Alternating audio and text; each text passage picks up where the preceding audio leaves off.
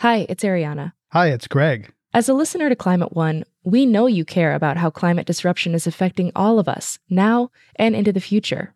I'm guessing you already do several things in the spirit of climate action. Here's another one: giving a donation to us to continue bringing you shows about the causes and solutions to the climate crisis. You can do that at climateone.org/donate. We offer all our podcasts and radio shows for free, but it takes time, effort, and resources to produce new episodes every week. When you give, you'll help us pay for the talented staff, equipment, and materials we need to make the show. And you'll join a group of other dedicated funders and community supporters who keep Climate One on the air. If you're inspired by the guests and conversations we curate, please consider making a gift today at climateone.org/donate. Thank you for your support, and thanks for listening.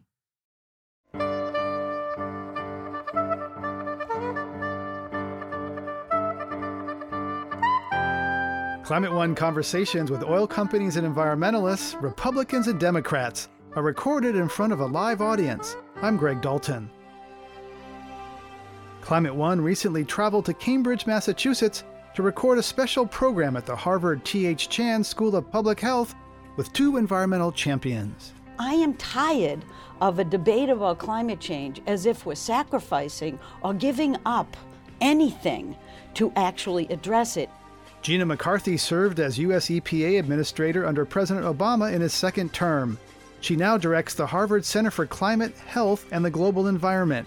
McCarthy sees climate change as a public health issue that involves everyone, especially communities most impacted by pollution from fossil fuels. There is no silver bullet. I say that so often that some of my colleagues are calling me Silver Shotgun Holdren. We need silver buckshot. We need to do a lot of things at once.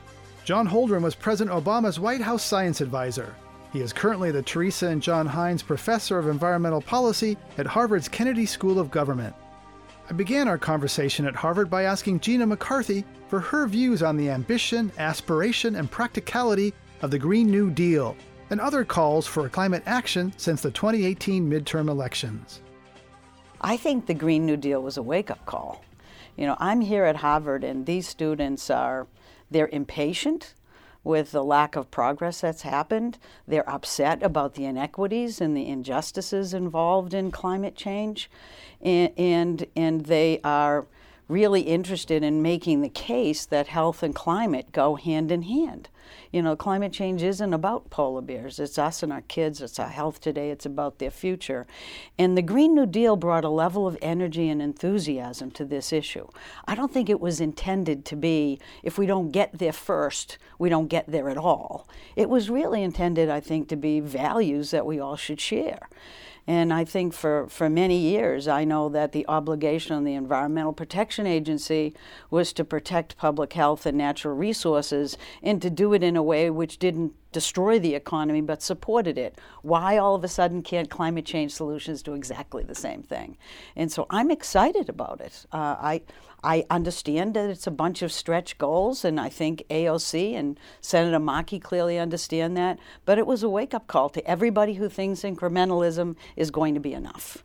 We know it isn't. And it really, AOC was really the key. You know, her charisma, her charm really brought it forward. And she's been told by some people kind of tone it down. So there's maybe a gender aspect to that. Well, how do you see that? What she's told kind of... Think people are patting her on the head and saying, go back to the kitchen, honey? I don't know.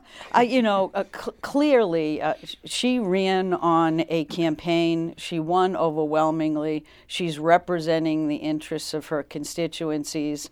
You know, the last thing in the world I would ever want to do is to tell someone who worked that hard and who is that enthusiastic that they need to calm themselves down and fit into the mold of a Congress that hasn't been effective for quite a while. So I'm kind of interested in seeing how this shakes out.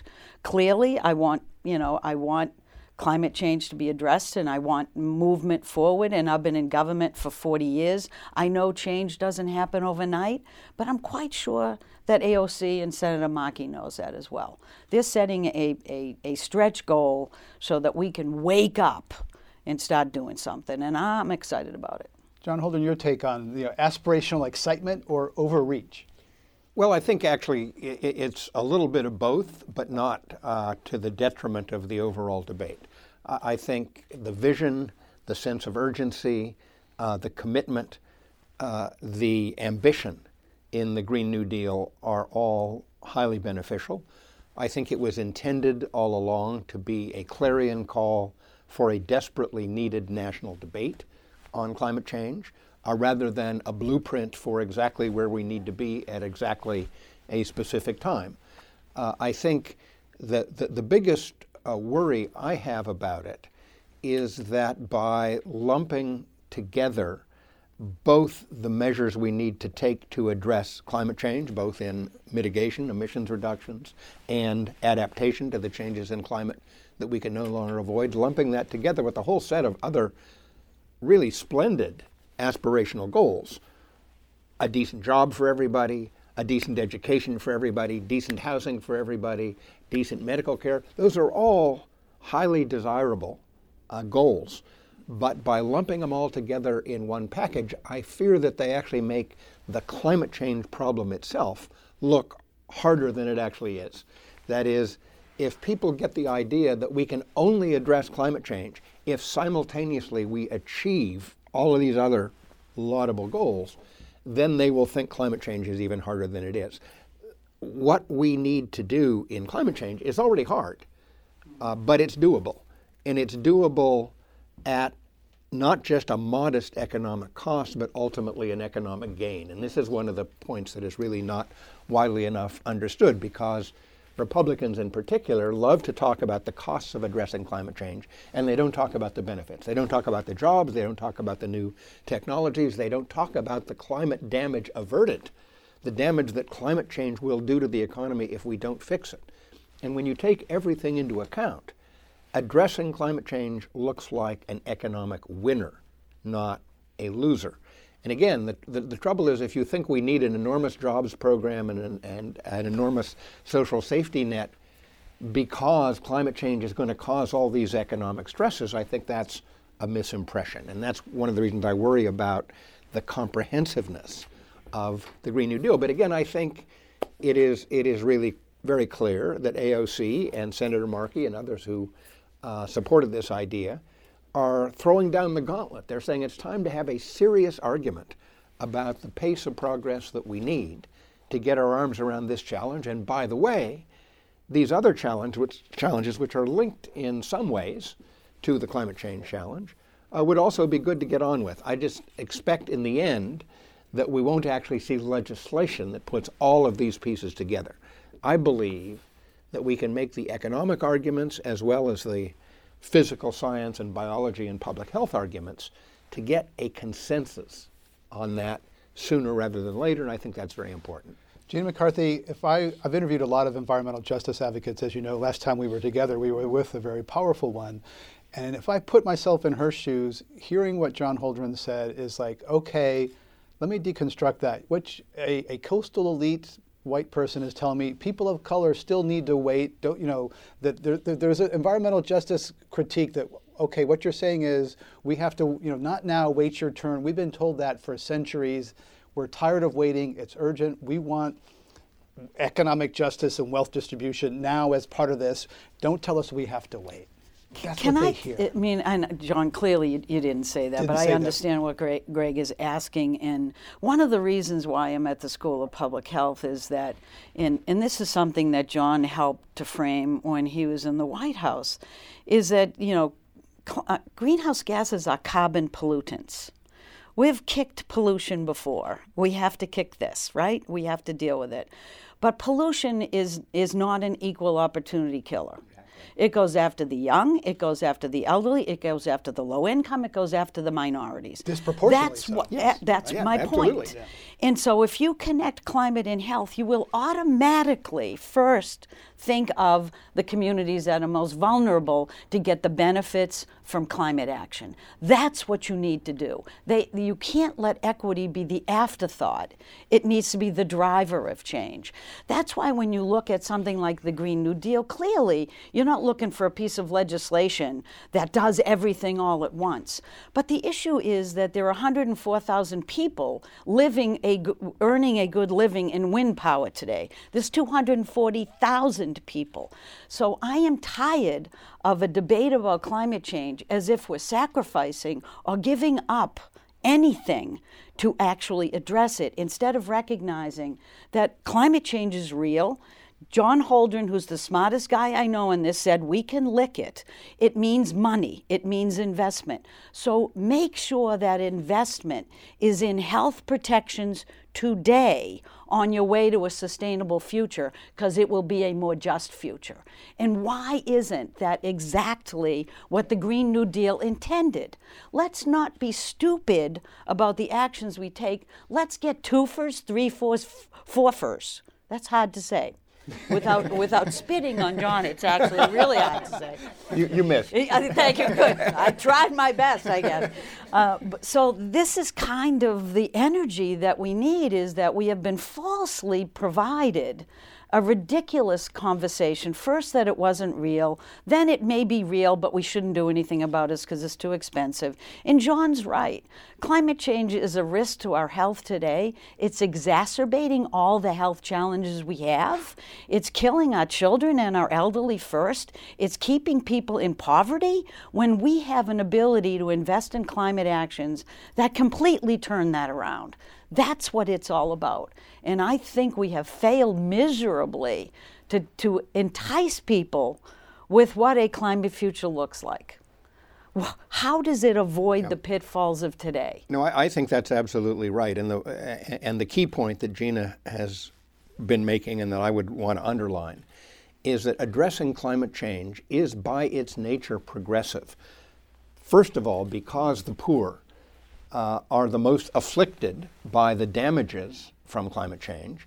Secondly, because addressing climate change will create jobs that lift up the economy and lift up the people in need of additional employment. But thirdly, if we finally have the wit to put a price on the offending emissions, which simply brings into the balance sheet of producers and consumers the costs that otherwise they were imposing on the whole society without seeing in their own economic decisions. If we just have the wit to do that and then rebate the money on a per capita basis, which, by the way, is what Alaska does with its oil revenues, its oil royalties, rebate it on a per capita basis, and that's a progressive measure as well. So we should not be accepting the burden of this argument that somehow addressing climate change is going to hurt the poor or it's going to be regressive.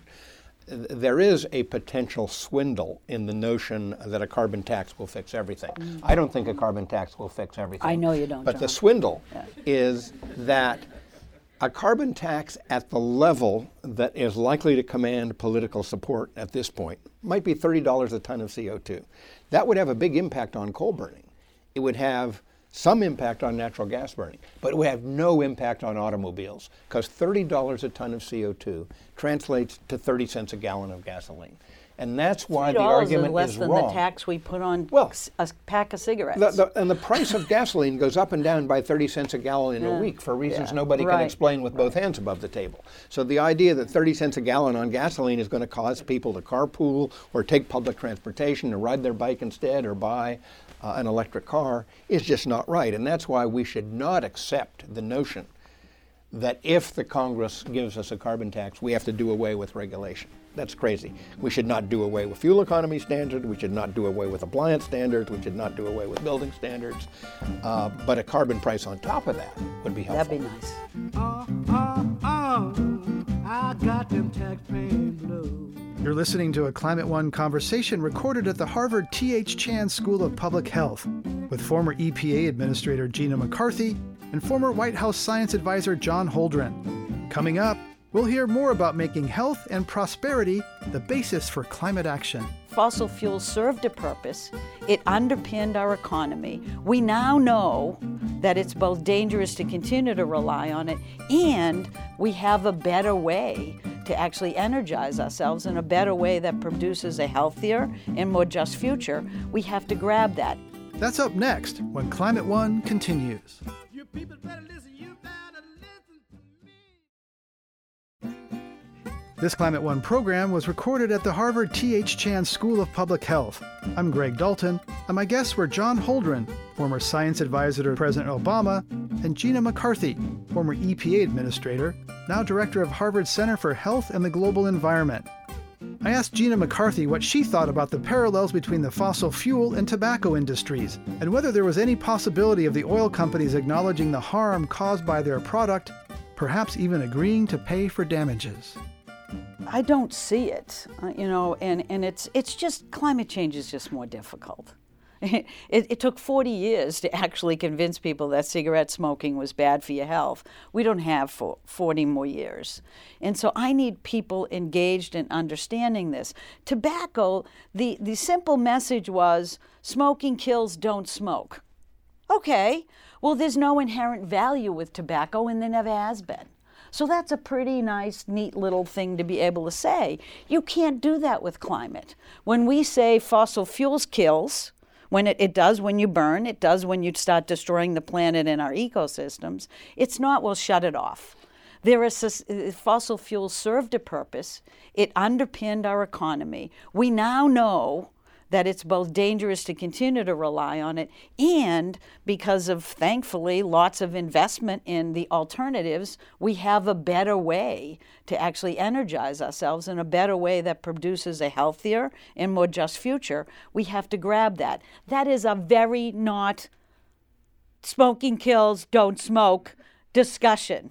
Right. And so we need to ground it, and we need to be positive, and we need people to run towards a better future. And that means we need to actually reduce and eventually eliminate fossil fuels in our economy. And that's not just burning it. That's going into the plastics that are killing our ocean, which is all oil-based. That's going into the synthetic chemicals that produce the pesticides that we rely on for factory farming and industrial farming, which we can no longer rely on to feed 10 million people, because that means cutting down forests that hurt the climate. These are complex systems questions, which aren't neatly put into a slogan anywhere. Just to underline one part of Gina's point, the world still depends on fossil fuels, coal and oil and natural gas, for 80% of its primary energy, for 2/3 of its electricity. The United States still depends, for all you've heard about wind and solar and maybe nuclear and hydropower and biomass, 85% dependent on coal, oil, and natural gas. As much as we would like to, we cannot change that overnight. We absolutely have to change it. We have to move to much greater reliance on renewables. We have to see if we can fix nuclear to the point where it could play a role in taking a bite out of the carbon problem. We have to emphasize energy efficiency. But I think we're also going to need carbon capture and sequestration. We're going to need to learn to affordably capture the carbon dioxide from the smokestacks of power plants, because no matter what else we do, we're going to be burning fossil fuels for decades to come in declining quantities, but we're still going to be burning fossil fuels, and we've got to get emissions basically to zero before the end of this century. And that requires that we have what President Obama used to call an all-hands-on-deck approach. We have to transition as rapidly as we can away from that extraordinary and dependence that is on real fossil fuels. where policies and regulations and laws really have to provide the right signal to the market about what people are going to be buying and what we should be investing in. And that's the challenge that I mostly I have many challenges with this administration, let's be honest. That's the major one on climate, is they have confused the market signal. They have allowed other countries to actually move far ahead of us in terms of the developing of the clean solutions we need moving forward. And that's going to damage the ability of the United States to be the strongest country. John Holden, you mentioned carbon capture and sequestration. Billions of dollars have been spent on trying to develop that technology. The Bush administration pulled the plug on one project. Some people think that that's kind of a red herring to preserve the business model of fossil fuel companies. They can keep burning. So, how much money needs to be invested in breakthrough technology to capture carbon from smokestacks and tailpipes? Because some people think that is really not going to happen. It better happen, because if it doesn't, I believe that we will have an almost impossible task of meeting the aim, for example, to reduce the original aim, the aim in the Obama administration, reduce U.S. emissions by 80% by 2050. Doing that without carbon capture and sequestration is going to be very, very hard. I wouldn't say impossible. A scientist, a technologist should never say impossible if it doesn't violate fundamental laws of nature, but it will be very, very There's been a lot of fundamental... hard. And progress is being made on carbon capture and sequestration. There are now responsible folks who are saying that the best technologies now available, or that would become commercially available very shortly, could capture and sequester CO2 for about $45 a ton. But they see potential for getting it down to $25 a ton.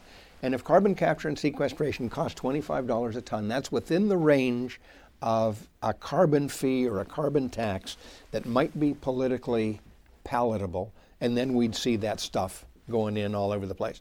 That is not a substitute for expanding wind, for expanding solar, for expanding sustainably grown biofuels, and of course, it doesn't fix the transport sector, because we're not going to put carbon capture and sequestration on vehicles, and we're not going to run Boeing 747s on batteries.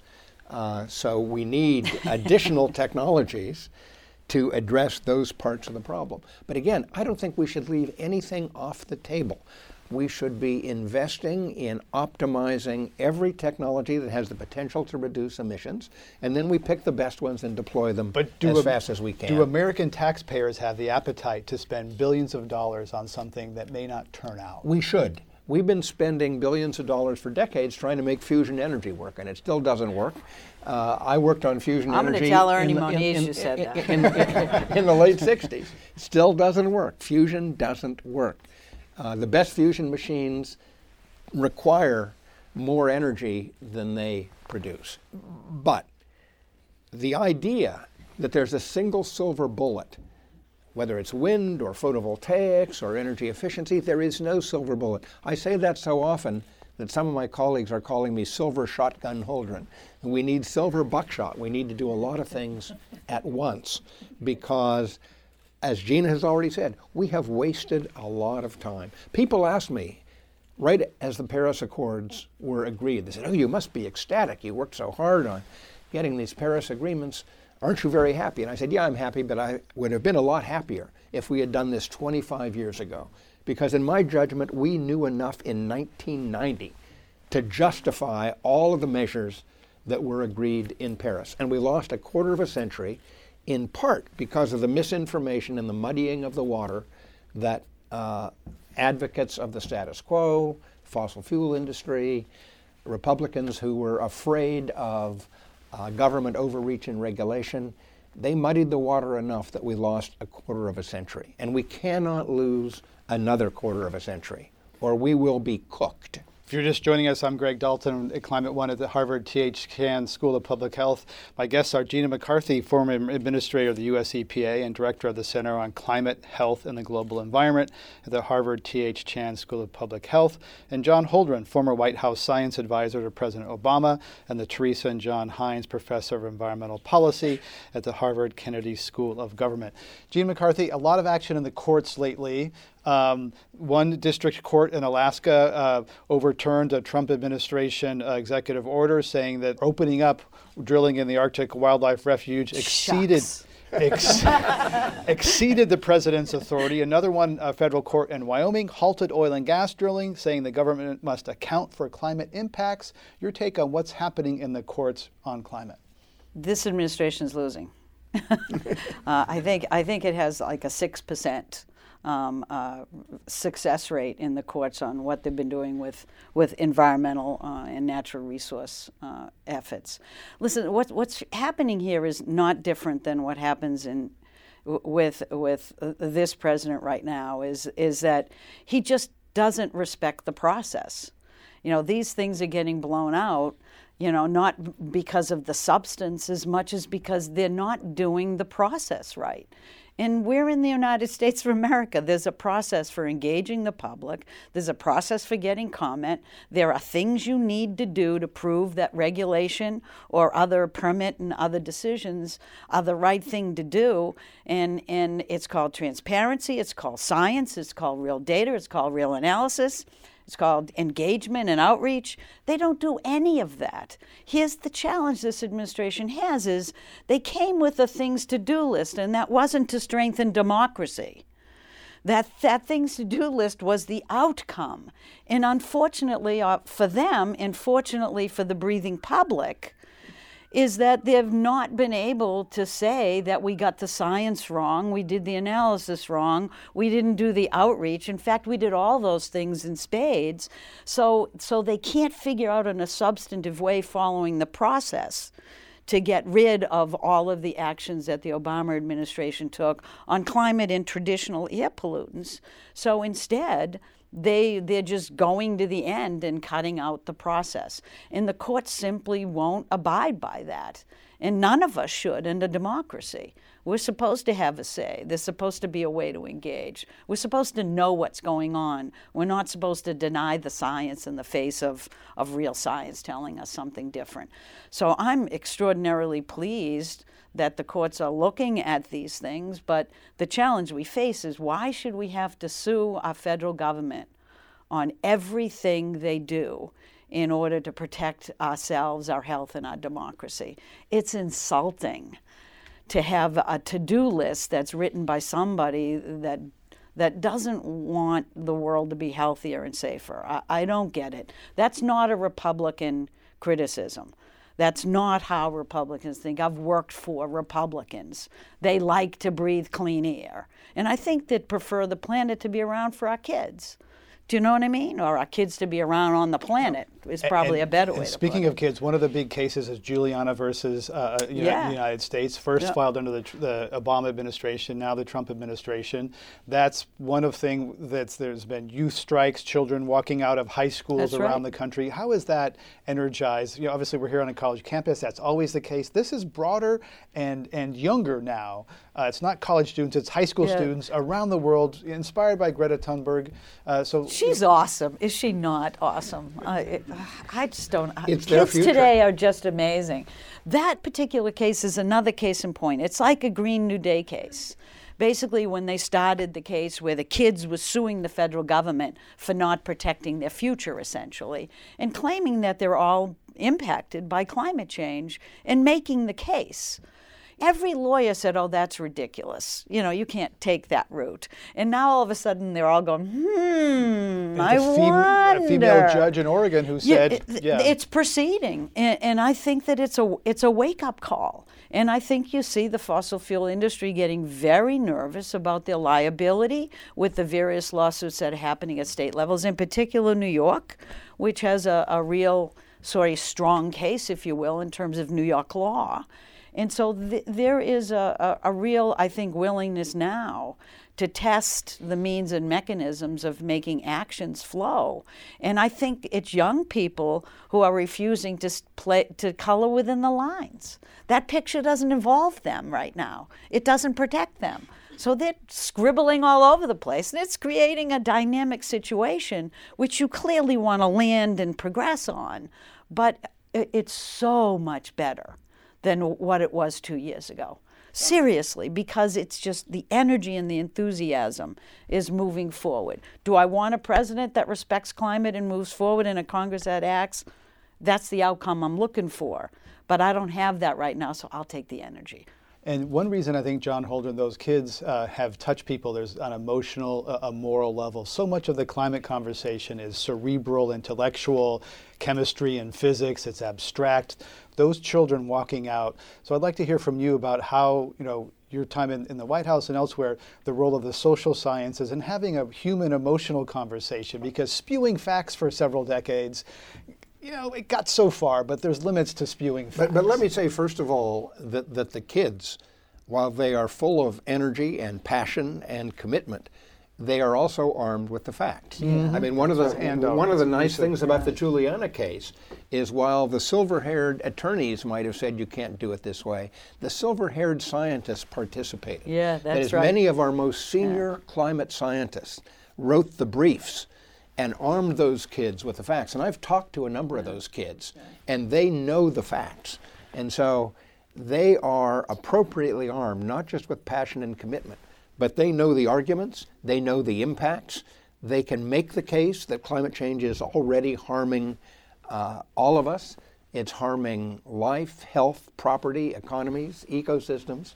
They can make those arguments, and they can make the argument that if we do not change course, it's going to get worse, and it's going to be their generation that suffers even more than current generations are suffering. So they're a great force for good.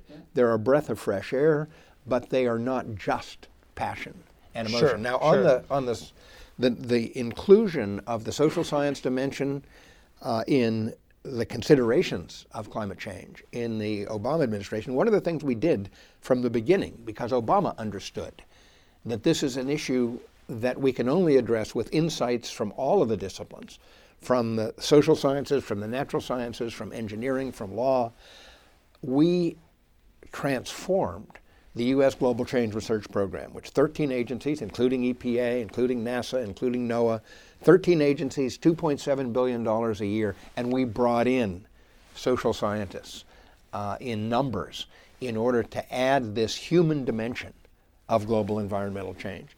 How people think about it, why they do what they do, what kinds of incentives would cause them to do different things, to change in ways that would improve the situation.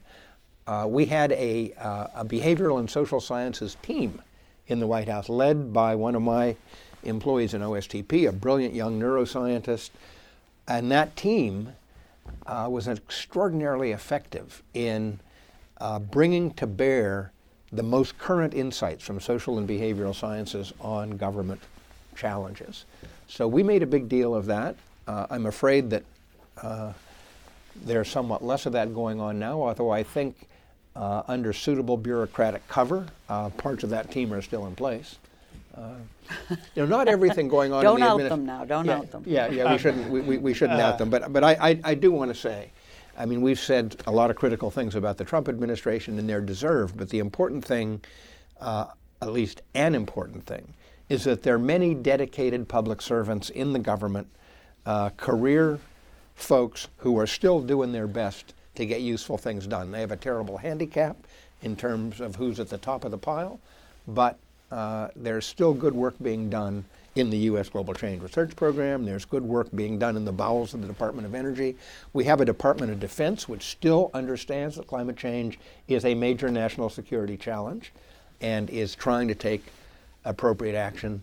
So we need to support and encourage the sensible forces that are still present in government while we do everything we can with states, with cities, with communities, with the grassroots. We don't need to get angry. We need to get active.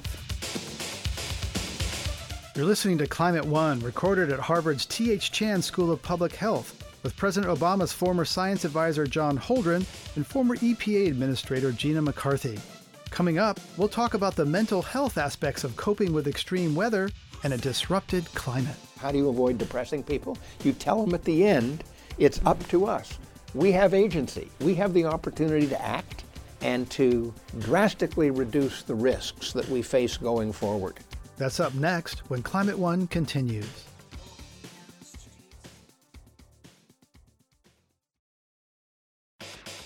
This is Climate One. I'm Greg Dalton, and my guests are former White House Science Advisor John Holdren and former U.S. EPA Chief Gina McCarthy. I wanted to ask Gina McCarthy about climate and mental health, not just the stress of experiencing extreme weather, but also the sadness and grief that might come with thinking about living with climate uncertainty. There's a tremendous amount of work now being done on the mental health issue. It cannot be dismissed. It's much larger than anyone thought. There's actually PTSD happening after these wildfires. And not just the people involved in them, but watching it on the television. It's distressing to see. And that's why it's extremely important that we explain to people that they can be protected and there is hope for the future. I really worry about the young people, and what the vibes they get from us. And so it's extremely important that we look at these issues and we address them, but we do it in a way that leads them to an understanding that they can participate in the process and we can make change. And we need to recognize that there are many risks associated with climate that we have to anticipate and we have to adapt for. You know, we have to think about where homes are being built, whether they're in flood zones or whether they're in areas that are at extreme risk of wildfire damage. We have to think about how we prepare for that and respond to it and keep people safe, but recognize that it doesn't end when the fire's out. You know, it is really, I think, a pressing issue. And how you talk to your kids about it matters. You know, we never want to hand anybody, any child, a problem that we can encourage them to help solve. And so I think a lot can be done. We are going to lose some ground, and we are. And it's challenging to live with the rollbacks that I'm seeing. That's hard for me. So for 10 minutes, I scream and yell, and then I get over it, and you just keep plugging forward. That's how progress gets made. No one ever said life is going to be easy. And John Holdren, you grew up in San Mateo, California, the county in California that has the greatest risk exposure to sea level rise. I'd like to take you to that, you know, a place where you grew up, to your youth. What are you concerned about? What do you remember? The beauty of that place, and what are you worried about? Well, when my parents moved with me as a 4-year-old to San Mateo in 1948, there were 30,000 people in San Mateo. Now there are about 85,000. Houses have covered the hills that were formerly covered with oak trees and grass. Foster City was built on a gigantic landfill, which is in danger as sea level rises of being completely flooded out. But I don't confine my focus to the place that I grew up. I think about what a meter of sea level rise is likely to mean to Mumbai, to Shanghai, to Boston, to Washington, D.C., to London, based on my reading of what we're understanding about Antarctica, what we're understanding about Greenland, what we're understanding about the pace of temperature rise, which produces thermal expansion and contributes to sea level rise.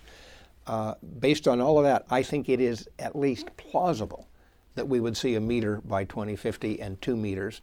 And 2 meters, by the way, is near the upper end of NOAA's estimate by 2100. I mean, our National Oceanic and Atmospheric Administration says we could see 2 meters by 2100. When you said NOAA, I thought you were talking about the NOAA. Yeah. With the guy with the ark. The ark is built for 6 feet. Sort of the same conversation. But again, the single most important uncertainty about the future of climate change is what we decide to do. You know, there's a lot of hand-wringing. The models aren't perfect. The forecasts aren't perfect. We're not sure how much sea level rise there'll be by 2050 or 2100. The biggest uncertainty is what we decide to do. If we take, as a society, sensible but aggressive action to reduce emissions and to build resilience, preparedness, adaptation, we need both. If we do that, we can drastically reduce the future damages that we'll otherwise be in for. And that's the message I put at the end of every talk I give publicly about this. You say, well, how do you avoid depressing people? You tell them at the end, it's up to us. We have agency. We have the opportunity to act and to drastically reduce the risks that we face going forward from climate change. Gina McCarthy. Greg, can I just, you talk about you can't carbon capture. You don't need to take carbon out of the emissions from an electric vehicle. If you asked me 20 years ago whether people would have electric vehicles or ones that could drive themselves, I would have told you to just go watch a sci-fi movie, right? Life changes. Think about the way the United States of America is today compared to where we were 50 years ago on the first Earth Day. You know, the progress we have made is startling. The innovations we can bring to the table today are happening every single day, and we snooze about them. We'll get those innovations to come in the area of climate. I don't need to know to be comforted about what our exact path is to get to the levels of reductions that science demands. I just need to know that we're willing to try. I just need to know that we're not discouraged, we don't lack hope, that we still want to innovate. And I need to show the young people today that innovation change has made the world a better place. We can also make it a safer place for our kids if we have that same attitude. And so I listen to John and the science, and I get it. But that is never going to be, nor is it for John, the end of the story. Someone's Holder, given us a challenge. Let's go for it. what are the areas that you see the most exciting progress? Offshore wind is now taking hold in the United States. Is it battery storage and density? What gets you really excited that we don't quite know about yet that could be a big breakthrough? Well, first of all, there are a lot of things we do know about. We've seen sharply declining costs of photovoltaics, sharply declining costs of wind. They will decline further with big offshore wind farms. I will tell you one of the most encouraging things I recently heard. We had a visit from the Indian Minister of Power, the Minister of Power of the second largest population in the world, the largest democracy in the world, India, accompanied by the head of the biggest and most important energy and climate think tank in India. And they agreed that by 2026, India will be building no more coal-fired power plants because by their own projections, wind and solar with storage will be cheaper than coal. 2026 in India, mind you. Same thing is happening in China. I mean, when you say, where do you go for encouragement? I go to China, I go to India, I go to Europe, I go to the Arctic countries because we have a big Arctic initiative where the climate change in the Arctic is twice as fast as it is in the rest of the world, all kinds of consequences.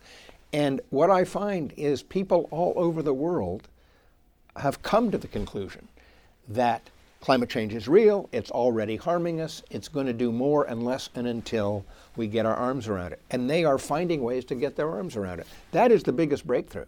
The breakthrough in human understanding, optimism, initiative, innovation to deal with the challenge. I think we're going to see big further breakthroughs in electric vehicles. We're going to have electric cars that go 300 miles on a charge and that charge in 10 minutes. Yeah, it's now up to about 250. It's going to be 300 miles, and they're going to charge in 10 minutes, and you're going to be able to drive across the United States, up and down the country, to Alaska if you want, in your electric vehicle. And then we just have to be sure that the electricity is generated in ways that aren't wrecking the environment. I mean, Gina's right, the electric car doesn't emit any pollution, but the power plants, many of them still do. Yep. In fact, one of my late colleagues, a pioneer in energy efficiency, Lee Schipper, once said, we don't have zero emission vehicles, we have elsewhere emission vehicles. And we got to fix that too. That's changing too. But it's going to happen. It's going to happen. We are going to have a much cleaner electricity system, a much cleaner transportation system. We're going to have more efficient buildings. The Woods Hole Research Center, which I had the privilege of directing for a few years before I went into the Obama administration, has a building that is beautiful, that is functional, and that is basically a zero net energy building. It's got photovoltaics on the roof, it's got a wind turbine on the site, and it generates more electricity than it uses. That's going to be the standard for buildings in the future. Tremendous I opportunities. agree with John. It's so exciting when you go outside the United States and you see what's happening in the real world and people's interest in looking at the future and driving towards it, you know, really moving it. But it's also the saddest thing in the world for me to have to leave the country to get that feeling of hopefulness. That's got to change. Yeah, but you can also go to California, you know, where there are some extraordinary things happening. Massachusetts is pretty cool, and Massachusetts is pretty good too, and so is Wisconsin, and so is New York. Things are changing. Things are changing. There are places in this country that are doing extraordinary things on climate change. Let's go to our audience question.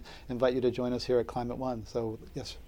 I want to address Gina McCarthy. I find you extraordinarily inspiring and also very accessible, and I want to know, would you come talk to my Board of Health, who don't seem to recognize that Where do you climate live?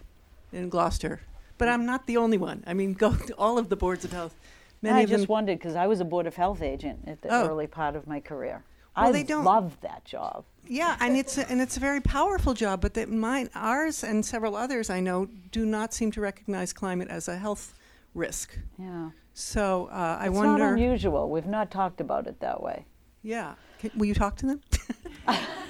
I'll do the best I can to talk to anybody who wants to talk to So me. health lags. People think about climate as polar bears, but it they is do. not yet. If you It's ask not, the person yeah. on the street, human health, Zika, whatever it is, doesn't come to mind fast enough, and you're going to work on that, I think. I am going to desperately try to do that.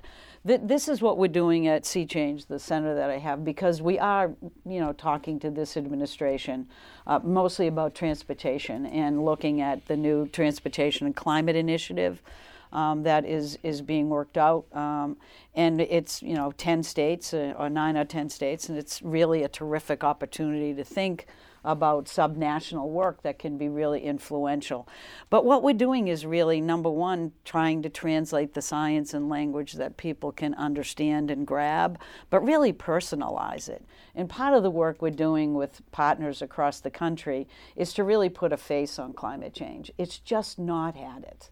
The face has been really a polar bear. And if that polar bear shows up at another climate meeting, You're going to get your gun. I'm going to chase it out if I can possibly do that. Because really, one of the exciting things in my life is that I have a grandson now, and he's like 7 months old, and he's the cutest thing ever. And if you want a face of climate change, you can borrow him because he's mine. And I have a granddaughter coming in the end of June, and it's so important for us to make our children the face of what we do and what we work for.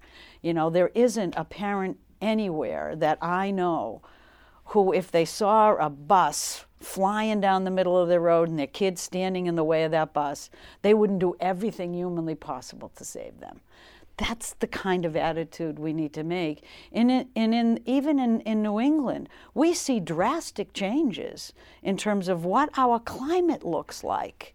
We lost cranberry bogs how long ago? They're now in Montreal, for crying out loud, Well, maybe not downtown Montreal, but they're there. And we have Lyme disease at levels that nobody anticipated, and it's not a joke. It can debilitate young people for the rest of their lives.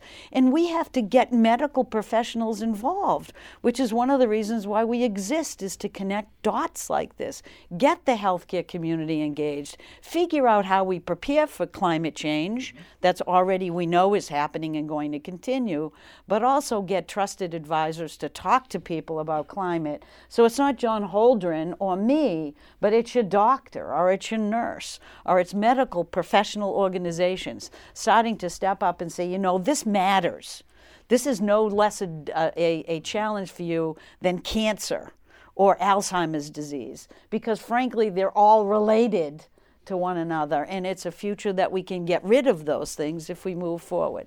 So health matters. It's going to matter, and that's a driver for change. There is progress being made on this. I mean, one of the things that I would note is late in the Obama administration, we convened in the White House the deans of most of the country's schools of medicine, schools of public health, and schools of nursing to talk about including in the curricula of these schools courses on climate change and health, so that the trusted physicians and nurses and public health specialists that they turned out would be able to talk to their patients. Let's go to our next question before they have to get out the door. Yeah, next question, please, here at Climate One at Harvard University today.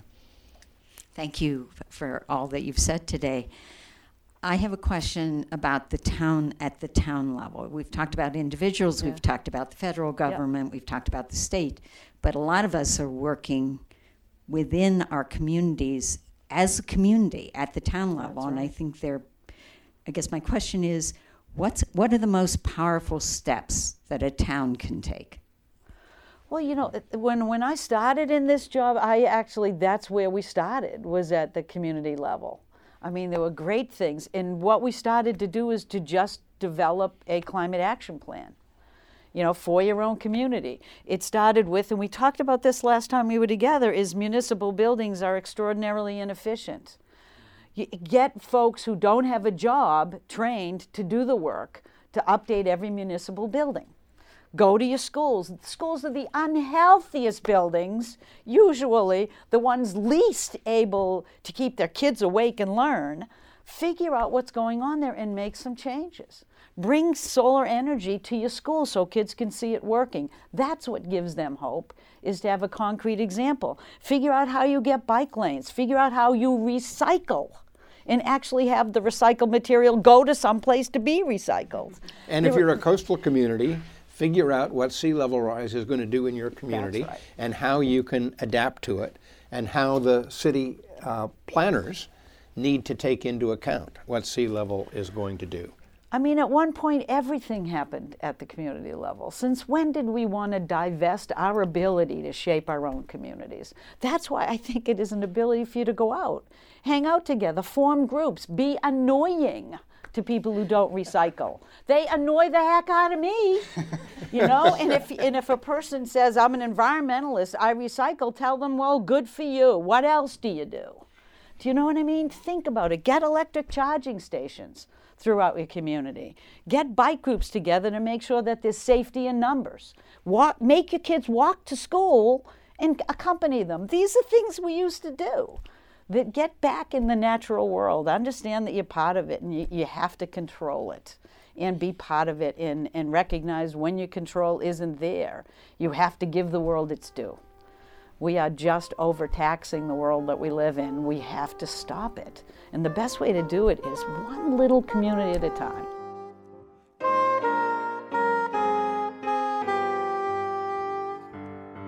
Gina McCarthy, former head of the US EPA under President Obama, speaking at the Harvard T.H. Chan School of Public Health, where she directs the Center for Climate, Health, and the Global Environment. We also heard from John Holdren, former science advisor to President Obama, and now a professor of environmental policy at the Harvard Kennedy School of Government. To hear all of our Climate One conversations, subscribe to our podcast at climateone.org, where you'll also find photos, video clips, and more. If you like the program, please let us know by writing a review on iTunes or wherever you get your podcasts. Join us next time for another conversation about energy, the economy, and the environment. Climate One is a special project of the Commonwealth Club of California. Kelly Pennington directs our audience engagement. Tyler Reed is our producer. Sarah Catherine Coxon is the strategy and content manager. The audio engineers are Mark Kirshner and Justin Norton. Annie Chelsea and Devin Strulovich edit the show. The Commonwealth Club CEO is Dr. Gloria Duffy. Climate One is presented in association with KQED Public Radio.